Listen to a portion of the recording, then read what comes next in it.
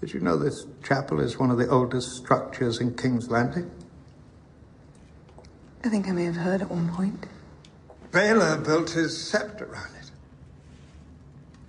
But men worshipped here long before him.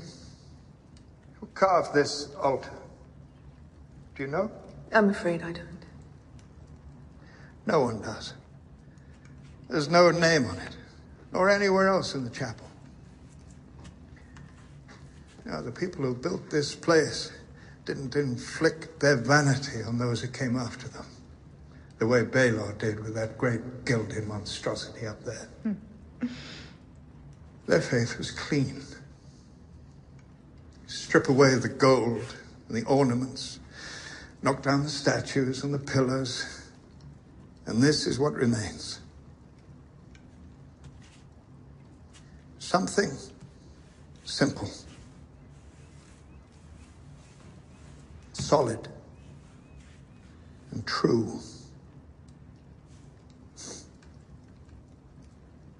The Tyrell's finery will be stripped away, their lies knocked down, their true hearts laid bare for all to see. And so it will be for all of us, high and low alike. What will we find when we strip away your finery? A young man came to us not long ago, broken in body and spirit. He had so much to strip away, so much weighing him down. But piece by piece, he unburdened himself. Let go of vanity, pride, sin. Now his soul is so light, he will float through the 7 heavens like a bird.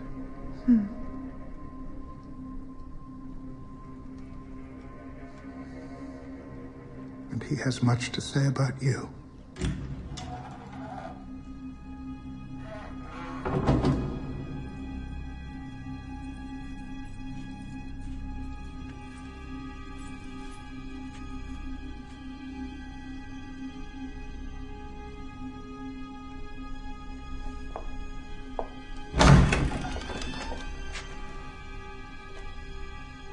Move.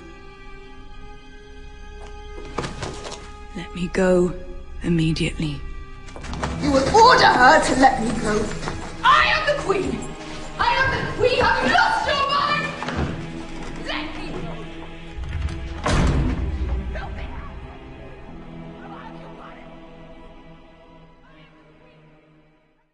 This week on the Sound On Sight Game of Thrones podcast, we're talking about Season 5, Episode 7, The Gift, written by David Benioff and D.B. Weiss, and directed by Miguel Sapochnik. We'll be right back after this.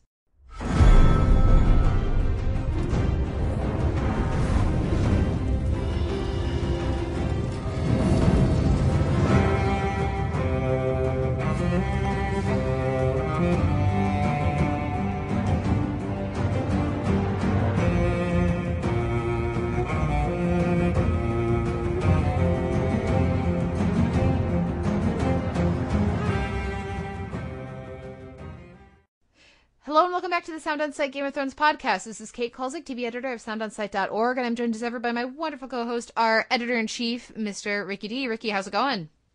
I am a queen, not a butcher, Kate. Yeah, I tweeted out this week on Sunday that it was time to dread watch Game of Thrones, which was after last week, and anybody who's not sure what we're talking about, I don't know how you could possibly be listening to a Game of Thrones podcast if you did know what we were talking about, but they can go back and listen to last week's episode. I was not looking forward to doing the podcast last week. This week, I actually am, so, you know, I'm really excited that I wasn't dreading recording today. How about you, Ricky? Yeah, I lit up my candle every single night since last week's controversial rape scene, and I prayed to the gods and I was hoping for the best, and I think we got one of the best episodes. Actually, no, the best episode of the season yet. Okay, well, we will dive in more with this particular episode, but first, we're excited to welcome to the podcast Justine Smith, our film editor over at Sound On Sight. Justine, welcome to the podcast. How have we not had you on before? Well, because I'm not the biggest Game of Thrones fan. I'm just not. I was on your Hannibal podcast, which I think is a way better show. We've talked plenty of TV on the Televerse, myself and my Televerse co-host Simon Howell with you, Justine, and of course over with Sean on This Is Our Design, but never Game of Thrones. So this will be fun, and we'll get your thoughts on last week as well, because of course I think that very much influences how we read, or how most people will read this particular episode of Game of Thrones. But to get out of the way at the top here, there will be no spoilers for future episodes of Game of Thrones in this episode of the podcast. I have read the books, most of the books. Ricky has not. Justine, what is your relationship with A Song of Ice and Fire? I have not read the books. I own them, though. Does that count for points? Are they like staring at you saying, read me, but they're huge, so you haven't started? I actually have no idea where they are right now. Ah, that will do it. That will certainly do it. They're buried in a pile of other books. Well, the reason I mentioned at the top, we always like to say at the top, because of course there are going to be no spoilers for future things that have happened in the books but not happened in the series yet. We may do some compare and contrast between what it has happened in the books, how they've changed the show basically from the books, the ways that they've deviated and the ways that they haven't. But really we view this mostly as the text as the show, and that's where our conversation is centered. So people don't need to worry about spoilers for the book or for future episodes in the show. That's all out of the way. So Justine, to kick things off quickly, here, what was your what was your take on last week's episode? All the controversy surrounding last week's episode, and did it affect how you viewed The Gift? I think it definitely affected how I saw this week's episode, especially a couple moments in particular. I think last week really ended on a sour note, and I'm sure that there are about 150 different think pieces you can read debating whether or not it's a good thing or not. I didn't particularly like it, partially because it's not unprecedented in the show. And the fact is, Game of Thrones doesn't really have the greatest track record in their use of sexual assault and sexual abuse. And I don't think that episode really changed that. And honestly, looking back to last week, it's the only thing I actually remember happening right now. I'm trying to think of anything else happening, and that's really all that I can recollect, which is not a good sign either. So then how did this episode work for you? This episode worked and it didn't work. I think that I've been kind of soured on the show. I think this season a lot of unhappenings were going on. It's kind of par for course with Game of Thrones, where it's really a slow build. I did not enjoy the fact that they kind of glossed over that element. I mean, they kind of hinted at it with Sansa with the knife in her hand, but on the other hand, you have the other near sexual assault that happens, and it just does not really work for me anymore. It feels too much like they're using it as a shortcut for the character development of the male characters. I'm just kind of tired of it. On the other hand, I mean, it's an episode that a lot of really cool shit happened. Just the fact, seeing the Mother of Dragons meet Peter Dinklage for the first time, it's cool. And, I'm not going to say it's not. They're probably my favorite characters, so that's awesome. But overall, I think I'm still kind of recovering from my annoyance over last week, because I don't think I left this episode with a particularly glowing perception, and I'm not necessarily looking forward to next week. Yeah. Well, it's interesting for me looking at this episode because once again we have sexual assault used in this episode, attempted sexual assault in this episode of Gilly, and once again it's used to define the male character tangential to it or observing it. It's Gilly nearly gets raped, and it's all about Sam. It's not about her. And granted, he's the more main character of the two, though he's been sidelined to an extent where I don't know how true that is at this point, but theoretically he's more of the main character than she is, which is an inverse of the Sansa and Theon or Reek situation last week. But it didn't bother me anywhere near as much. It wouldn't have bothered me if it weren't for last week. Almost for sure. Yeah. Well, and for me, a big part of that is Gilly is already so inured to violence, having, been constantly raped, one can assume, in Craster's Keep. I mean, her child is her child by her father against her will. So, yay. She's got a really horrible past and trauma that she's dealt with. And I'm trying to think of any other character that they could have had nearly get raped and then decide, let's go have sexy times with my not boyfriend, and had it not bother me. But it actually worked for me here. And I think so much of that comes down to context and the specifics of the character, but also because this felt like a scene between these two characters. And her trauma and her experience didn't feel didn't feel like they were pulling away from that to explore Sam. It felt like they were doing both together, whereas in the scene last week with Sansa and Theon Erwijk, they specifically cut away from Sansa out of, I would assume, a misguided attempt to shield her and take it easier, and made the scene entirely about Theon, at least the way that it ended. So I think it's really interesting to see the show do a rape with a character that they've been teasing it with and holding that over our heads for so long, and have us react so vehemently against it and really hate it last week, and then have the similar things start to happen this next episode, but because of the context around it, because of what the character's story has been and how she hasn't been defined by constant threat of rape since leaving Caster's Creep, that kind of works too. Caster's Keep, Caster's Keep, in the way that Sansa has been just like the threat of rape has been hanging over her for the entire series. These details of context around the same event show, for me at least, why last week was so problematic for me versus this week and some of the other situations in the past. I've been talking too long here. Ricky, what do you think about this? Yeah, well, I'm kind of really sick and tired of talking about rape each and every single time we do this podcast. And that was my big issue last week going into the podcast. I'm kind of fed up. But because you brought it up, I'll quickly touch up on the Sam Gilly scenes here. It didn't bug me for the exact same reasons that it didn't bug you, Kate. So I'm not going to repeat what you just said. What I do like about this scene is it's actually the worst scene in the episode. It really is, because it's like Justine says, it's like yet again we get a rape scene, and it's put there so we can help define the male character and also help viewers understand that he is in a place now where he's surrounded by enemies because Master Aemon died and Jon Snow has left the wall, so he really has no friends.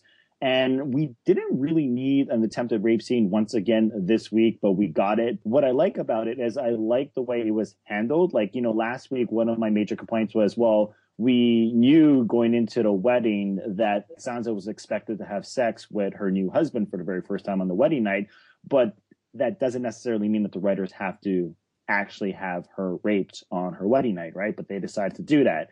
In this episode, they found a way, and sure, it was maybe cliche and you could see it coming a mile away, even though I didn't expect it to be Ghost to come in and save the day, but I expected something to happen that she wouldn't get raped, because I was like, there's no way in hell these writers are going to rape two women back-to-back 2 episodes in a row. At least they opted to not have her raped. But the thing that's weird about this season as a whole for me is I'm having a really hard time with the script each and every single week. So I think that this is one of the best episodes of the season, and I'll explain why. And it's all about balance. So despite the fact that I still have problems with the script, which I'll discuss throughout the entire podcast today, I do think that this episode is well balanced in a sense that viewers expect certain things from Game of Thrones. There's things that we love about the show. For example, we love to watch two intelligent characters like Lady Olenna and Littlefinger battle it out with wit and with dialogue and with words. You know what I mean? So we get these great scenes with the High Sparrow and Cersei, and the High Sparrow and Lady Olenna. And then we also like to see our action set pieces. We like to see the fight choreography. We like to see someone like Jorah wield a sword and, pretty much take on 22 guys or something in that gladiator battle. We also get what I think is the best scene of the entire season yet, and I think therefore it's the best scene of this episode. We get this unexpected, touching scene in which Aemon Targaryen dies of old age. How many characters in a TV show, Game of Thrones, actually die of old age? That is rare. But he dies. It's a very touching scene. He has a touching conversation in which poor Maester Aemon remembers his childhood. He talks about his brother Aegon Targaryen, who's, of course, the Mad King and Daenerys' dad, I believe. And what I loved about that specific scene is not only is it beautifully shot and well acted and touching and just like was pulling on your heartstrings, but it also reminded me that he is the last Targaryen left alive, at least that we know of. You know, we have our suspicions about certain people, for example, Jon Snow, but apart from Daenerys, he is the last one, right? Am I right about this? He's the last one we know of. Yeah, so he's the last one and he's dead. And that is one of the big surprises for me in season 5. And the thing about season 5 is what I don't like so much about season 5 is I don't feel like we have many big surprises. Like I feel like there's a lot of foreshadowing and a lot of setup, and I see it all coming from a mile away. Like, for example, we know Tyrion's going to meet Daenerys, and he finally does meet Daenerys. We know that Sansa's going to get married to Ramsay Bolton, so therefore we're going to be forced to witness possibly a rape scene. We know that Cersei is going to get in prison because of the High Sparrow. Like, there's all of these things that we know is going to happen. We know that Melisandre is going to want Stannis to sacrifice his daughter because she's been hinting at it for about 4 seasons now.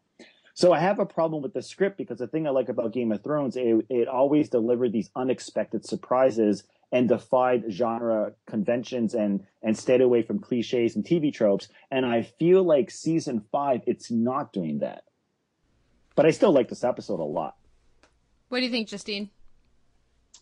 Well, I think I like the episode, and I dislike the episode for more or less the same reasons as Ricky. I think that the best moments in Game of Thrones tend to be the ones that defy expectations. And I'm really not sure this season had many of those moments.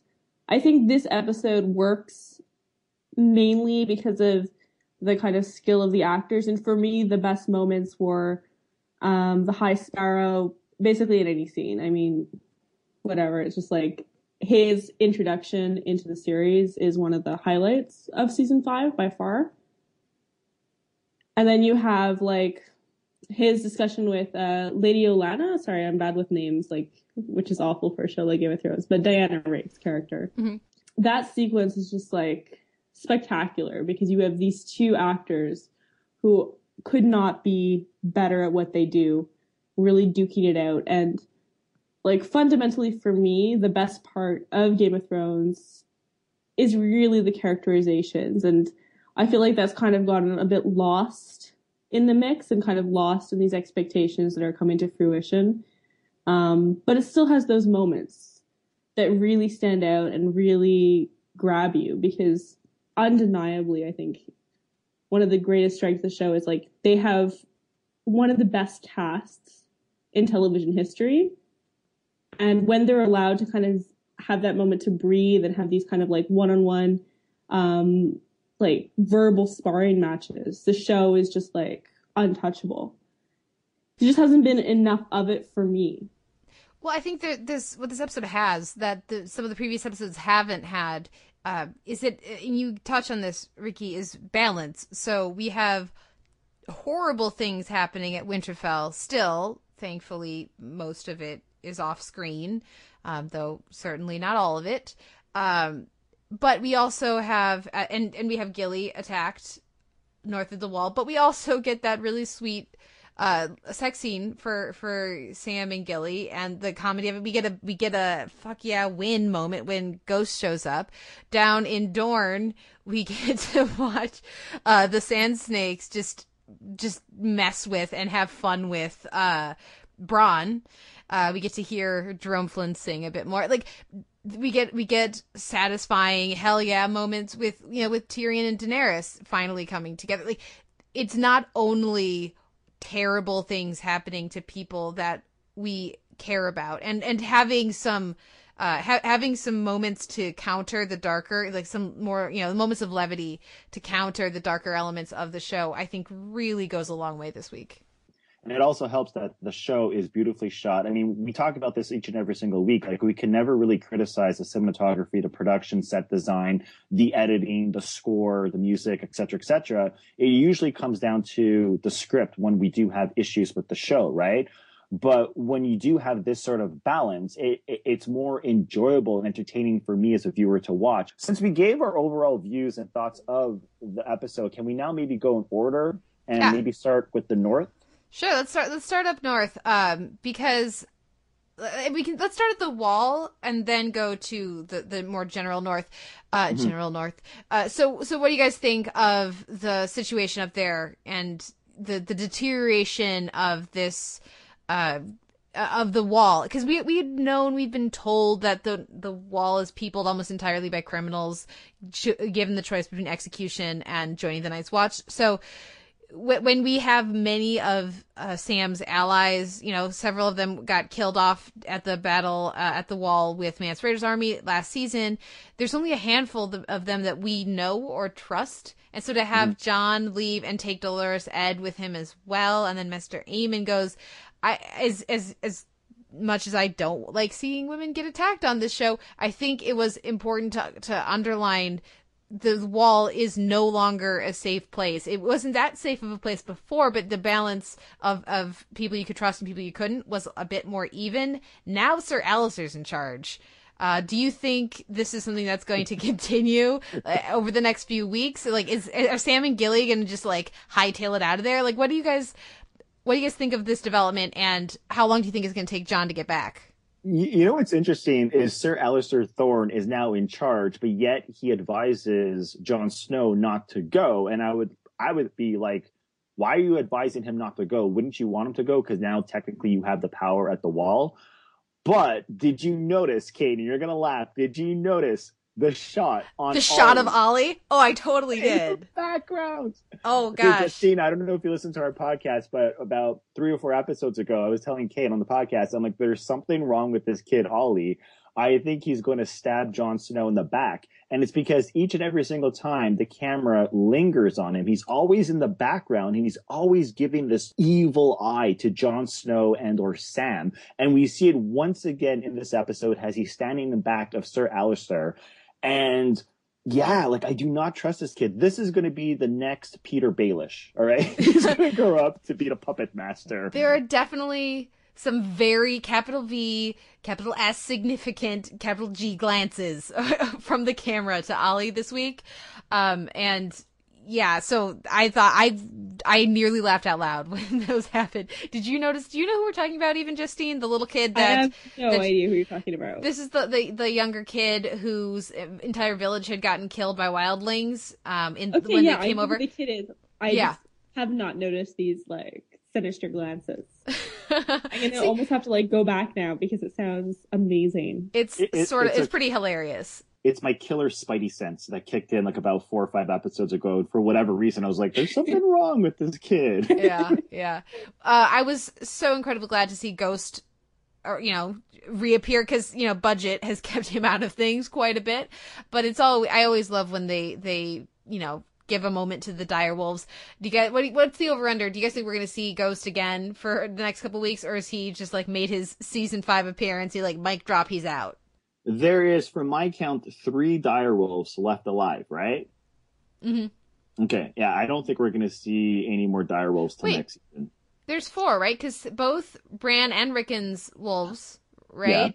Yeah, and Ghost. And Nymeria, we don't know that she's dead. Oh, right. She's gone, but she could be dead, but she also could not be dead. Because I'm trying to think of what is the big episode 9 thing going to be, set piece dragons. Going to be. It could easily be dragons, but we also know that there's supposed to be, a bunch of armies marching at each other, so, true.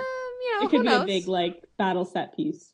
Oh my God, I gotta tell my quick Starbucks Game of Thrones story. It relates to this conversation. Okay, so I went to Starbucks. So I'm sitting down, and this is right after we recorded last week's episode, Kate, right? So I'm editing the show, et cetera, et cetera. And there's these 2 people next to me, and they're talking about Game of Thrones.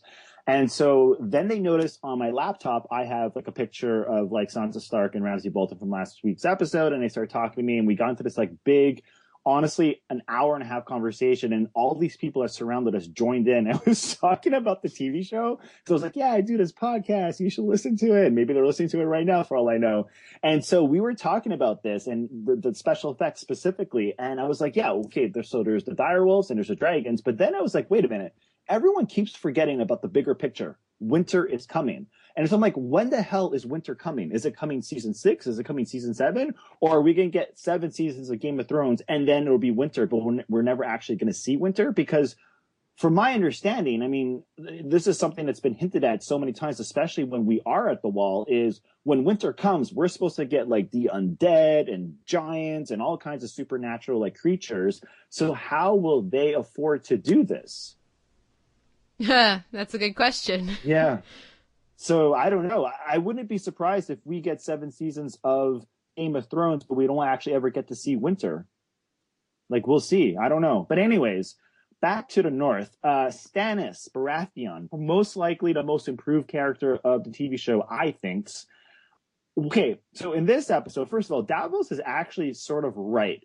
He has his doubts, and he's expressing his concern, and he tells them, he's like, we are heading north and we're going to face off against the Boltons, who have tons of experience fighting in these cold winter conditions, whereas we don't. So technically he's in the right, but he wants to march forward because for him, it's like the only option, because he believes that he will win because he saw a vision of a great battle in the snow and he comes out the winner. But then Melisandre reminds him in this episode that he still has to make one more sacrifice. Now, the thing is, Justine, do you actually think, I know this is a show with dragons and direwolves and so on and so forth, but do you actually think that she is responsible for the death of Robb Stark and King Joffrey? Do you think that she actually put some kind of voodoo curse on these guys? Or do you think it's a bunch of bullshit? I think that he will. I think he will, because it's a lot of Game of Thrones is kind of perversions of mythology and religion. And if you think of it's the sacrifice, it's like a perversion of Isaac's sacrifice, right? Where God asked him to do it and then saves him the last minute. But I think they're going to go all the way just to kind of subvert the mythology that we know and kind of take the different angle on it. I see what you're asking. Is she responsible for the other deaths, or indirectly or directly? Yeah. I'm honestly not sure, and I like that I'm not sure. I think it's quite clear that she's responsible for. I'm so bad with character names. King Joffrey? No, not King Joffrey. Back in season 1 or 2. Oh, you mean Renly? Yeah. You mean Renly? Yes. When she birthed the creepy shadow baby with the face of Stannis. Yeah, the shadow baby. We know she's responsible for that one, so it leaves us to assume she would be responsible for the others. But she is so manipulative and so untrustworthy that I wouldn't put money down that she's someone that you should trust in terms of who she says she's killed or not. Because that's the thing, because we saw her kill Renly, so to speak, on screen. We saw the Shadow Demon kill him on screen. Whereas King Joffrey was poisoned, and we know who poisoned him, and Robb Stark was killed at the wedding, and we know who killed him, but it was really at the hands of someone else. Where technically she's only used her magic to kill off Renly. And so that's why I'm sort of suspect. Does she really want to kill Shireen because she really believes that is the answer and that is the only way that Stannis and his army will win? Or does she just want to kill Shireen because it's part of her master plan to somehow eliminate anyone that he actually cares about and truly loves in his life, so she will be the most important person in his life? You know what I mean? But I do think that there is a good chance that she will be sacrificed, if only because we've seen so many scenes of Stannis and his daughter Shireen, especially throughout season 5. I think actually the second best scene of the season so far is the scene between him and his daughter, which I think happened in episode 3, if I'm not mistaken. That was an incredible scene. And so I don't know, I kind of feel like every single scene in this television show is put there for a reason, and I think it's leading to some sort of payoff down the road. So maybe he won't be willing to actually sacrifice his daughter, but it's going to come up in conversation again, and I wouldn't be surprised if she is actually sacrificed. Well, I could see him getting to the point where he's willing to sacrifice her, but I don't. It's very strange that after last week, I am a person who is foolish enough to say this, but I don't really see the show killing her. I could see him, like, those scenes all building to his betrayal of her, and then that's what pushes Davos to abandon Stannis. Like, that's the thing, especially now that his sons are dead and he doesn't have any family left for, that he needs to protect, with his loyalty. Because if Stannis gets to the point where he is willing to sacrifice his daughter, burn his daughter alive as a sacrifice to the Red God, that is no longer the Stannis that Davos made his oath to. So I would foresee something more like that. Because this show could have killed Rickon, like, maybe you can't kill Bran, he's got all these visions and everything, but they could definitely have killed Rickon back when Theon was, doing stuff at Winterfell. Like, and they have chosen to not kill children. So, I don't know. That's sort of what I see with that. Also, yes. So with Gendry, Melisandre used his blood, King's blood, of course, because he's a bastard of Robert's, and, killed the leeches and said Joffrey and Robb Stark and everything.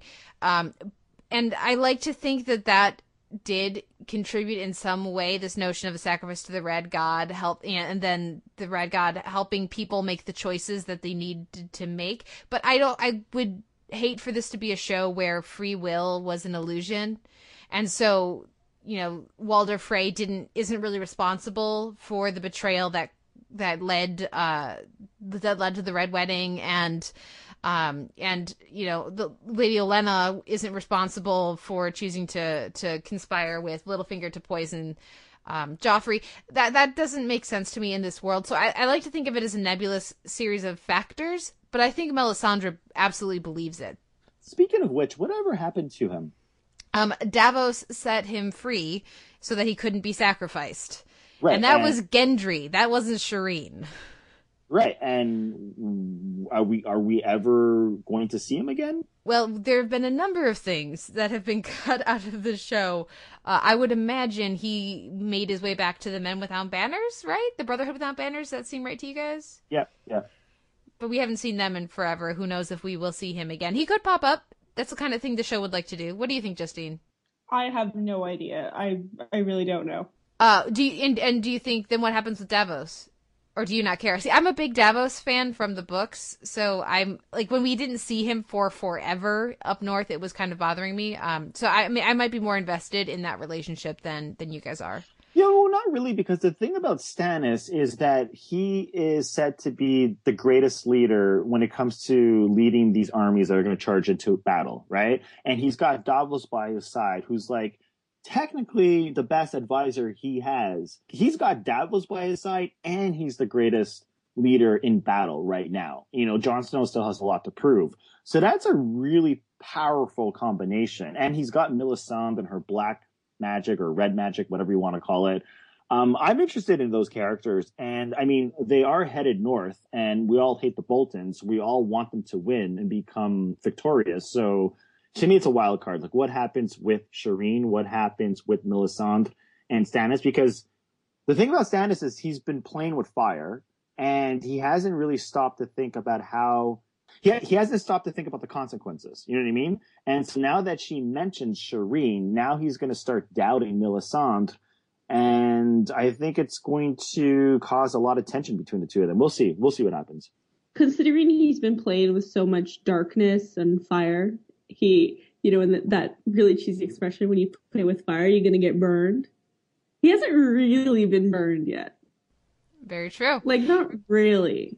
And he has to, unless the show is like the most cynical show of all time. Let's move a little bit further south to Winterfell briefly, because we've already talked plenty about that. I like that we check in with Brienne. How again, just one glimpse of her, but she's in a holding pattern. That's all we need. The connection I would make with the Boltons right now, and with the misstep in the previous episode as compared to what we see here, is that this episode we get a major comeuppance for Cersei, like a huge, like, cackle as the door gets slammed in her face. She's been built up as a villain, this over the past few seasons and everything. And there's a little more humanization of her in this episode and in the season, but still, she's ripe. She's overdue for comeuppance, and she gets that here. The way that they've been handling the Boltons, I'm not gonna care when they get killed. I'm not gonna be like cheering and able to enjoy that.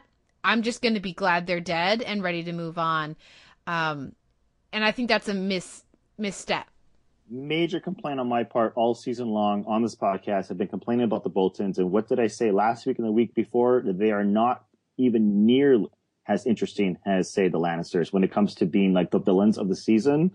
I just do not give a shit about the Boltons, be it Ramsay or be it Roose. Yeah, I just really don't care.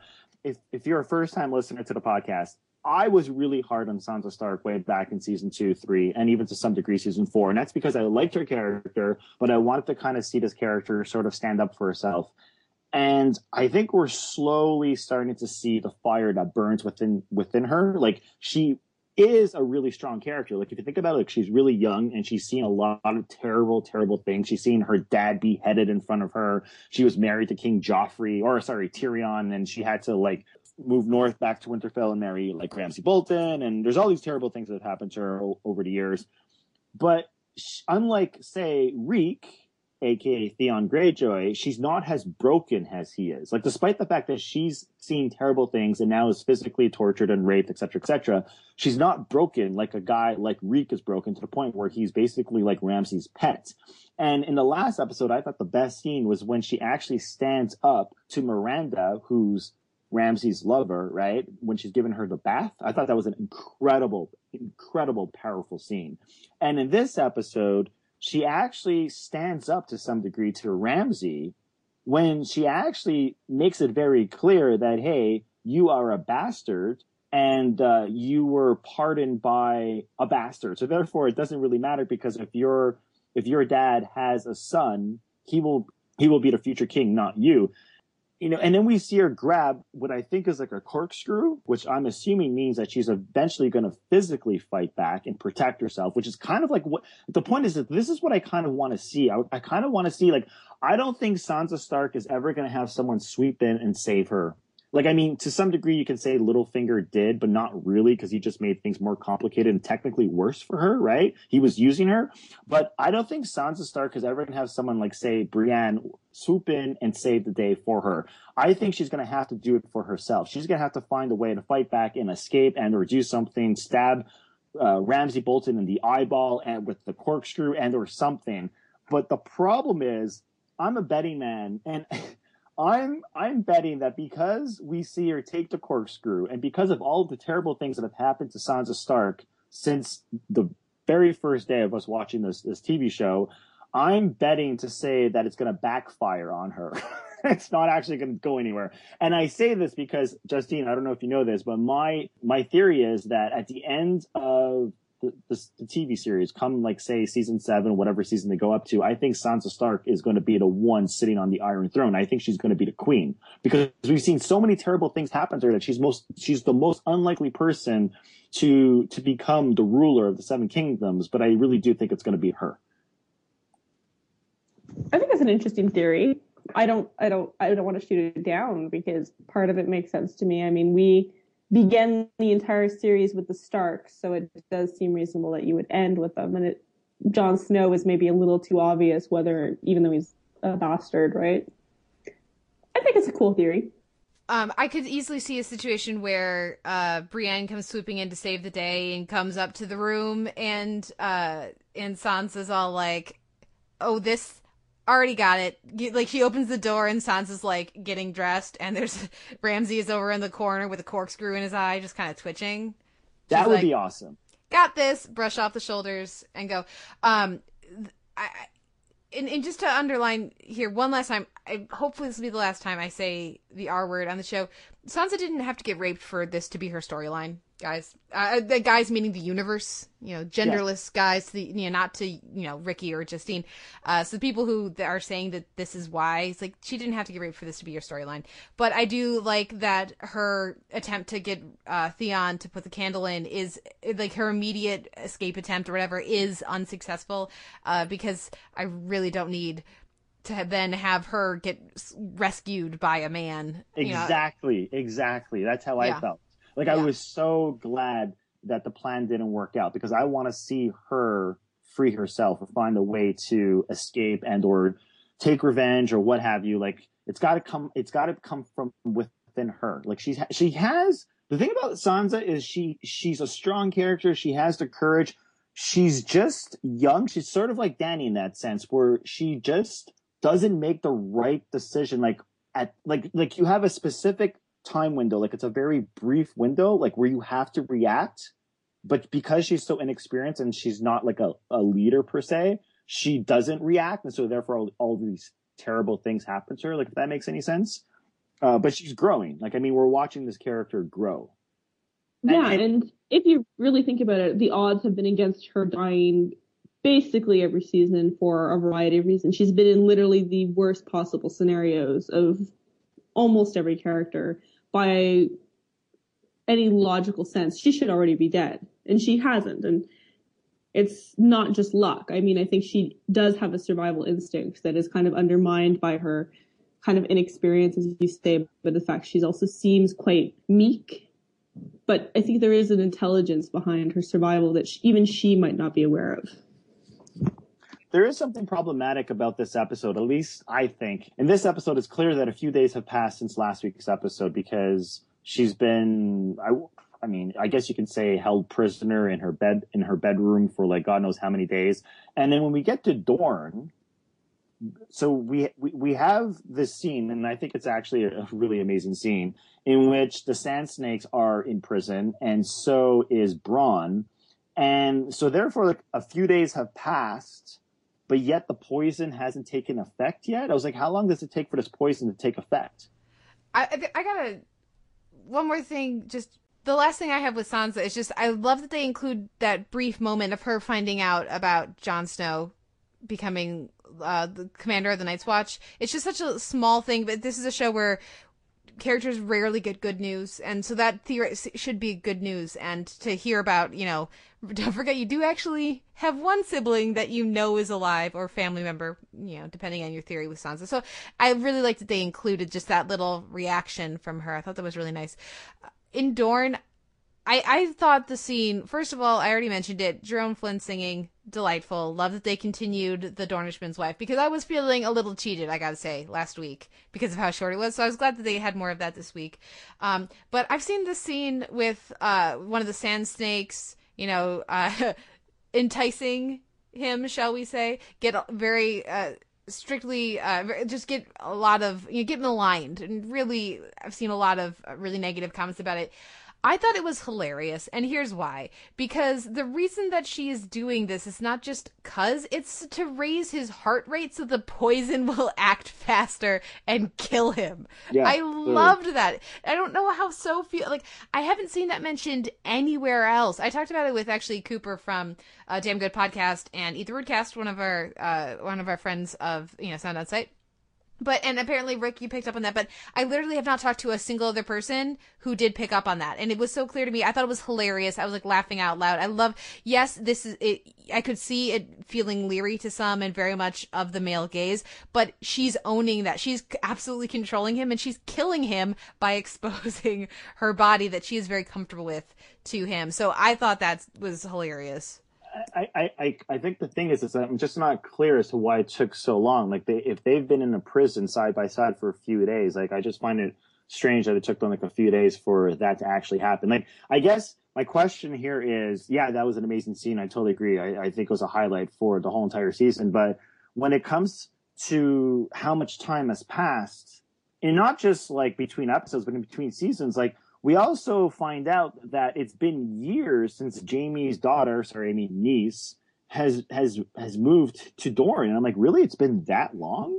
Well, first of all, do we know that the various time, like when we cut between storylines, for me, they aren't necessarily happening at the same pace. So just because we're seeing them intercut this way doesn't mean that it's happening on the same day or the same time frame for me. So maybe that's why it didn't bother me, Ricky, though I see what you're saying.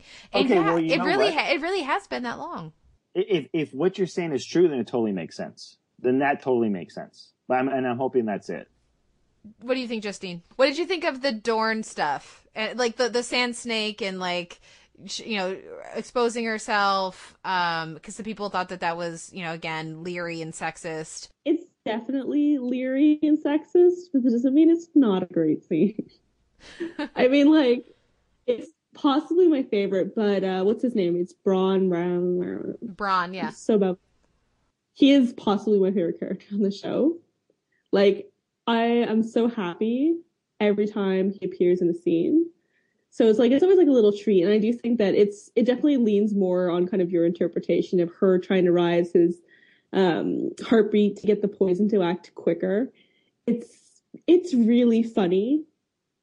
And in particular, because from what we've seen throughout the entire series, as this character is like this kind of womanizer, who is usually like paraded around these naked women, and the fact that earlier in the season he literally has one of my favorite scenes was when he's with his betrothed, and they're like having this love scene, and then the second Jaime Lannister shows up, he's like, "I will get you a better wife," and he's like, "Fine, I'm coming with you." Like, you know what I mean? It's just like, it's so absurd. It's so like so much of a kind of exaggeration of the parts of the series that don't really ring true, that I kind of enjoy it. And I wish more of the show was kind of in that tone. I wish we could get more of Dorne, because the thing is, again, one of my complaints this season is we're not getting enough of Dorne, and I want to see more of Dorne. Like, I like these characters. I want to get to know these characters, like the Sand Snakes, for example. And although we don't get much from the Sand Snakes and or Dorne, period, once again this week, I still really do think that is the best scene we've had of the Sand Snakes so far. And I just kind of feel like right now it feels like a detour, and I'm not sure how it really connects to the bigger picture.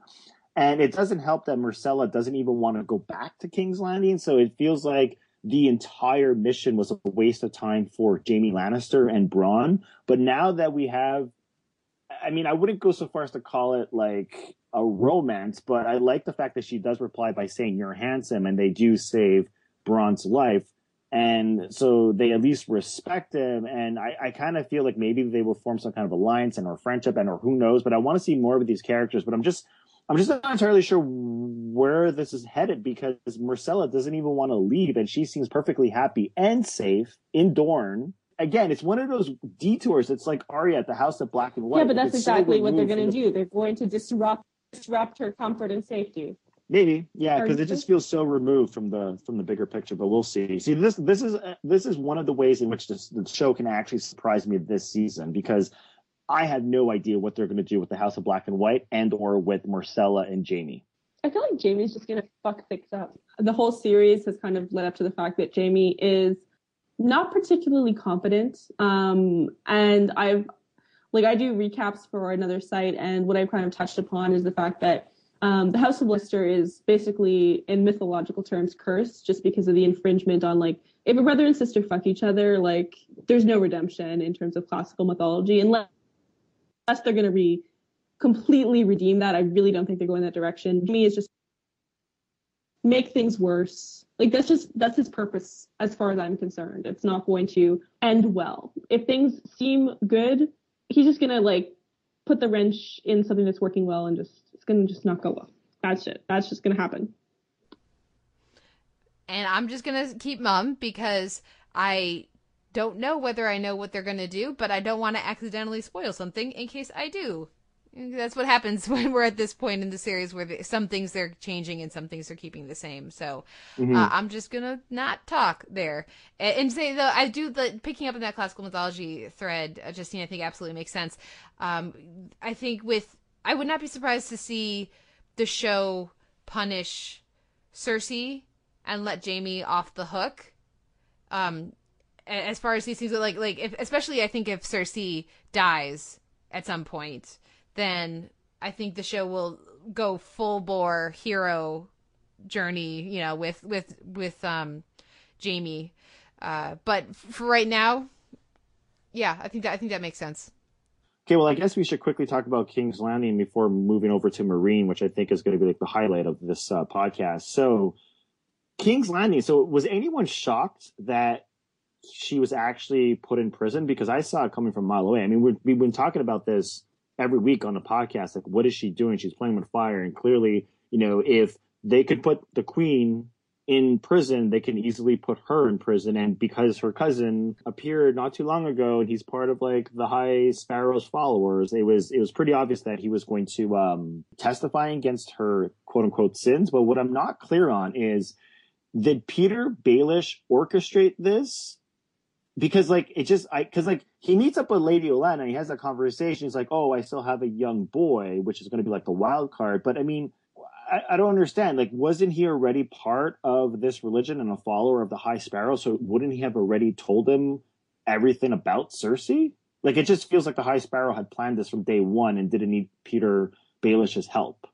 Baelish, I think it's left very, I think it's left unclear. You can interpret it as you would, but I would not be surprised to see Baelish pull out a different young boy at the trial to testify, or like I could see like Baelish's gift that he hints at. Actually, like we're led to believe that it's Lancel, but it actually is something else that is yet to occur. That would be the kind of thing that the show likes to do. Okay, that's what I was thinking too. That would make more sense. Yeah. With the highlight for me of King's Landing this week, aside from, you know, watching Cersei get thrown in jail, which was pretty delightful. Great performance from Lena Headey in that moment, and something that as a book reader I knew was coming. So yeah, the dramatic irony of that was particularly delightful. But you already mentioned it, Justine. The scene we get between Diana Rigg and Jonathan Pryce is fabulous. And when you put those two together, it's going to be great no matter what, because they're both so amazing. But I think that it was also very well written, and it's great to see. We already saw the Queen of Thorns. Like, we've talked about in the podcast, Ricky, you've talked about how all your favorite characters have been dying. That's how Olenna's got to feel. She's like, can't I just deal with Tywin again? I hate that guy, but at least I can talk to him, you know? Because I just loved her exasperation, first with Cersei last week, and then here with the High Sparrow. Yeah.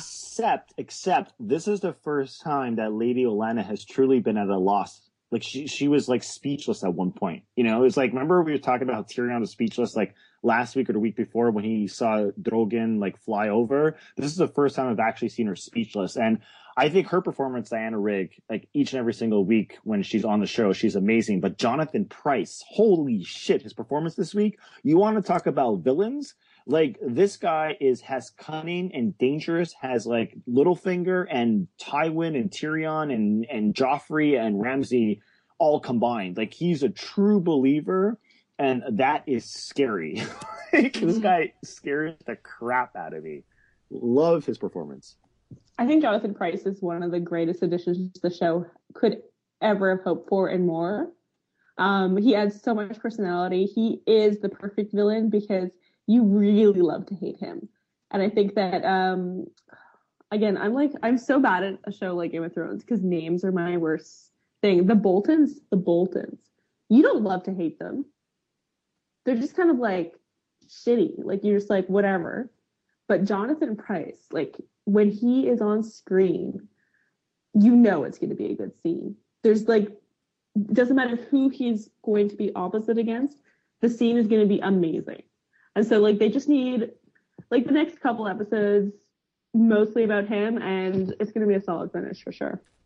Well, do we have any other thoughts on King's Landing, or is it time to talk a little Dany and a little Tyrion?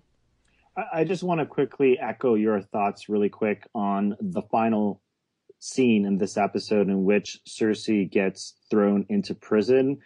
Like, that final moment is one, even though we knew it was coming, like, it's one of the greatest moments in the series yet. And it's so good because it comes right after she visits Marjorie in a similar cell, most likely right next to the cell that she's been thrown into. And I thought that was just amazing. It's because of her performance once again. So yeah. Well, let's move down to Meereen and the fighting pit. I really, first of all, I got to mention, we never really talk about the costumes because they're just uniformly amazing most of the time, but we have to take a moment for Dany's amazing dress. That white dress with the cape. Holy crap. Gorgeous, gorgeous, gorgeous. Loved it. But I really liked the way that they tease you so much with, it's going to be another near miss.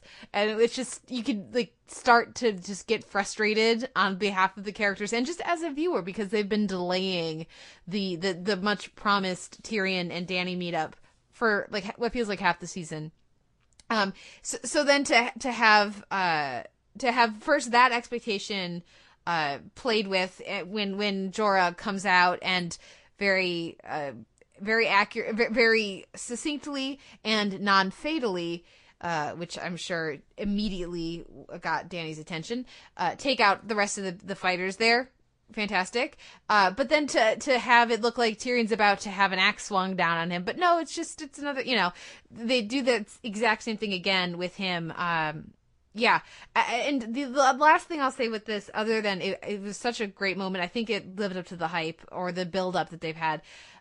Do you guys think the chains are lost upon Dany? The fact that clearly this is a person, like, everyone's supposed to be free. She said that everyone is free and you can fight in the pits, but you aren't allowed to have slaves fight in the pits. And here's this guy in chains. Or do you think they're going to just gloss over that and be like, oh, he was Jorah's prisoner. That's why there are chains. Because I really don't want it to be the second. I'm kind of worried they're going to gloss over the whole thing. I really hope that they don't, and I really hope that they kind of really address what basically like every scene with her has been about up to this point. But I don't know, deep down inside, I have like this really bad feeling that they're just going to be like, let's ignore that because it's kind of too difficult to explain and just like move on to the next plot point. Not that the show normally does that. I don't know. I just have a gut instinct that if they do deal with it, it's going to be kind of glossed over, or they're going to find a really quick excuse, or it's going to be like a couple lines of dialogue, that's it, and they're going to move on. I hope I'm wrong. I really hope I'm wrong. The thing about this sequence is, we get this incredible fight sequence in which Jorah basically kicks everybody's ass. Like, that was, I think, the best fighting sequence of the entire season.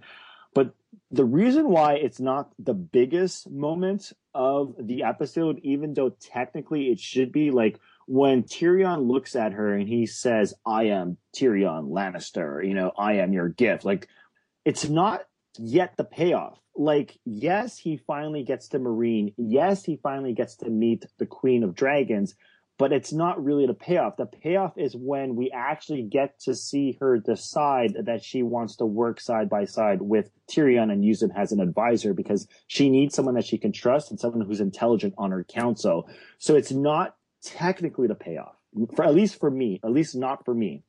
So I'm excited to see what happens next week with those two characters. But yeah, I mean, the thing about this episode, my closing thoughts here is that when we talk about balance, like we visit Dorne, we visit Meereen, we visit King's Landing, Winterfell, and the Wall, and each and every single one of these locations featured at least one, if not more than one, great scene. And to me, that's balance. And so that's why I think this is the best episode of the season yet. I'm really excited for the next 3 episodes, and I'm thinking that maybe the penultimate episode is going to be huge, as it always is. Let's hope for a big episode 9, but I'm also hoping for a big episode 10 like last season. Any final thoughts, Justine? I hope that the show continues the latter half of this episode. I do feel that my overall impression of the show is kind of went down significantly over the course of the season. And while this particular episode has a lot of bright spots, I still am a bit apprehensive and not fully engaged. But I like the characters enough and I like the situations and the production design that I do want it to succeed. So I'm going to be optimistic and hope this is kind of a sign that things are going to pick up a little. Yeah, I still have some of the same problems that with the show that I expressed last week.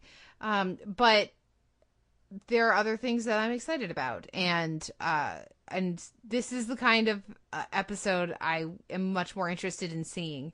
And yeah, the watchword for me, like you said, Ricky, is balance, and hopefully we'll get more of that moving forward.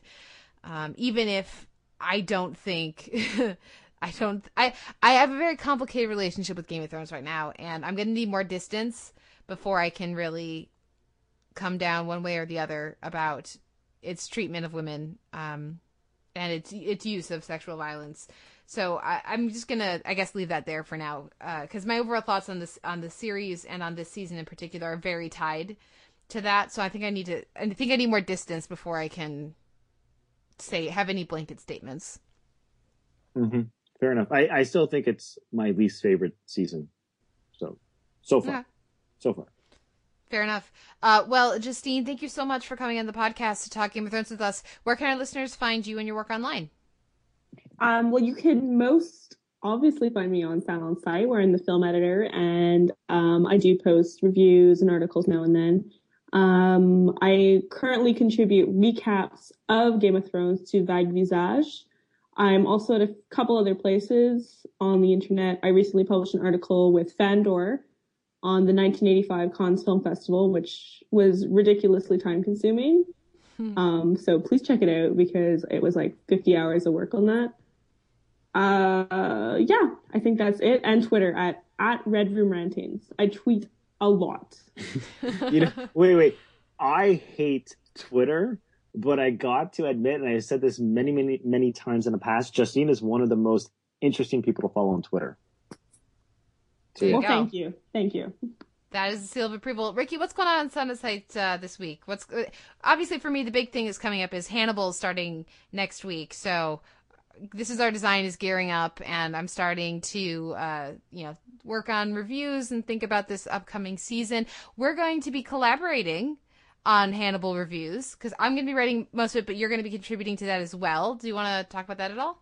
Okay, so the thing is, I'm going to let you take over the Hannibal reviews because, hey, you're a better writer. I don't know if I agree with that, but thank you. It's very kind. But anyways, but the thing is because I really want to focus more attention on the cinematic influences. Like, for example, we just were reviewing the Mad Max movies, like all 4 Mad Max films. And we did a 2-part podcast special, and I think it was the second part.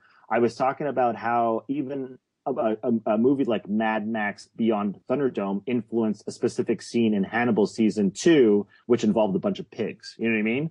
So, like, I really want to take a look at Brian Fuller's cinematic influences and sort of focus on that as opposed to reviewing the whole entire episode, like story-wise. So that's the plan. Hannibal comes back. It's my favorite show, period.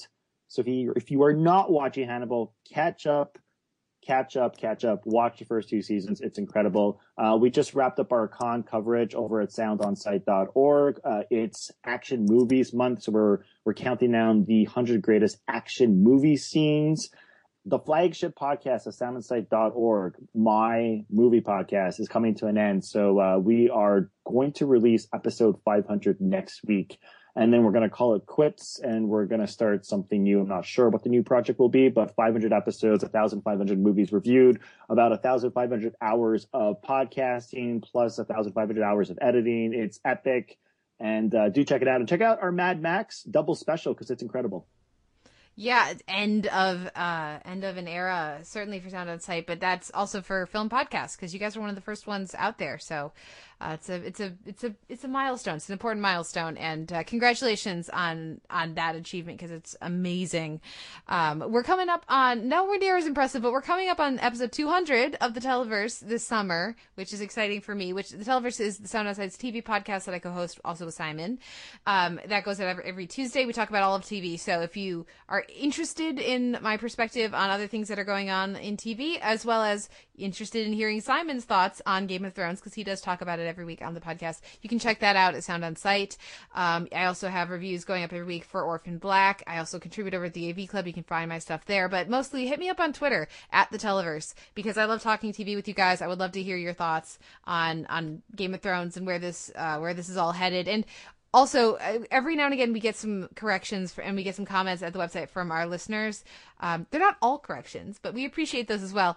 So thank you to the people who do can write comments and reach out to us over at the website, because we very much appreciate it. And we don't always agree, but we love to hear what you guys think. So I would encourage our listeners, if you have thoughts on this very controversial season of Game of Thrones, to head over to Sound On Sight and leave a comment and start up the conversation there, as well as on Twitter. Next week, we are going to be back to talk about Season 5, Episode 8, Hardhome, which is, again, written by David Benioff and D.B. Weiss, and again, directed by Miguel Sapochnik. I really need to, there needs to be, an IMDb, but just for how to pronounce people's names, so I can feel less terrible about it. App developers out there, internet developers, website developers out there, there's a need, even if it's just me and the other few podcasters out there. But on that note, let's wrap up this week's podcast. Thank you all for listening. We'll be back next week with another episode of the Sound On Sight Game of Thrones podcast. Brothers, oh brothers, my days here are done.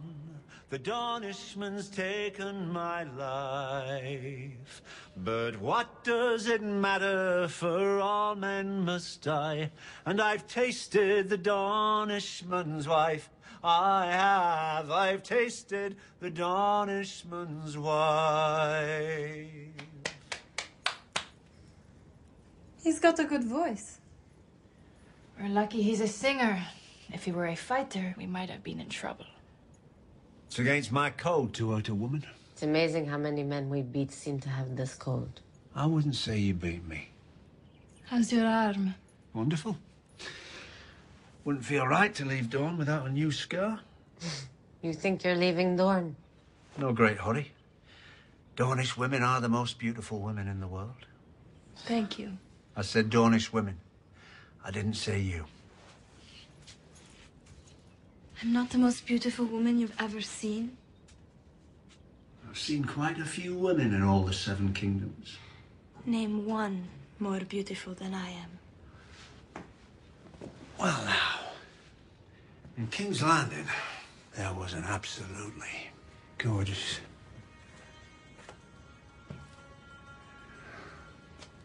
There was a what? In King's Landing, you were saying. Was I? There was a woman more beautiful than I am. Was there? My memory's not what it was earlier. How's your arm now? You seem concerned with it. You must really like me.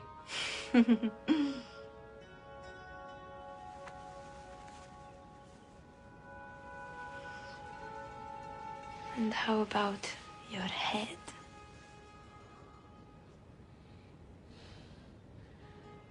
My head. My head? You don't even want to know what's going on.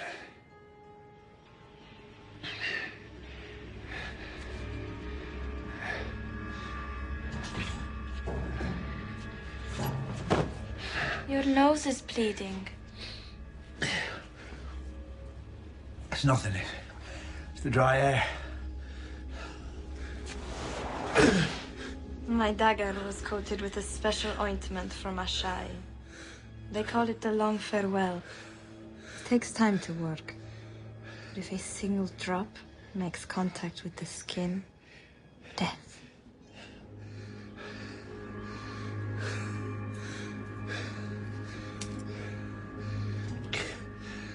The only antidote.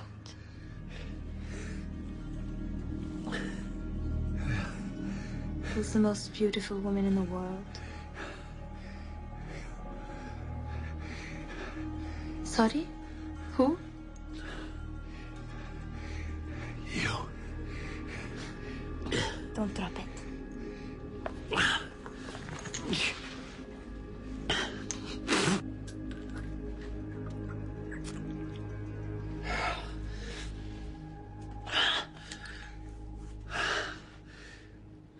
I think you're very handsome as well.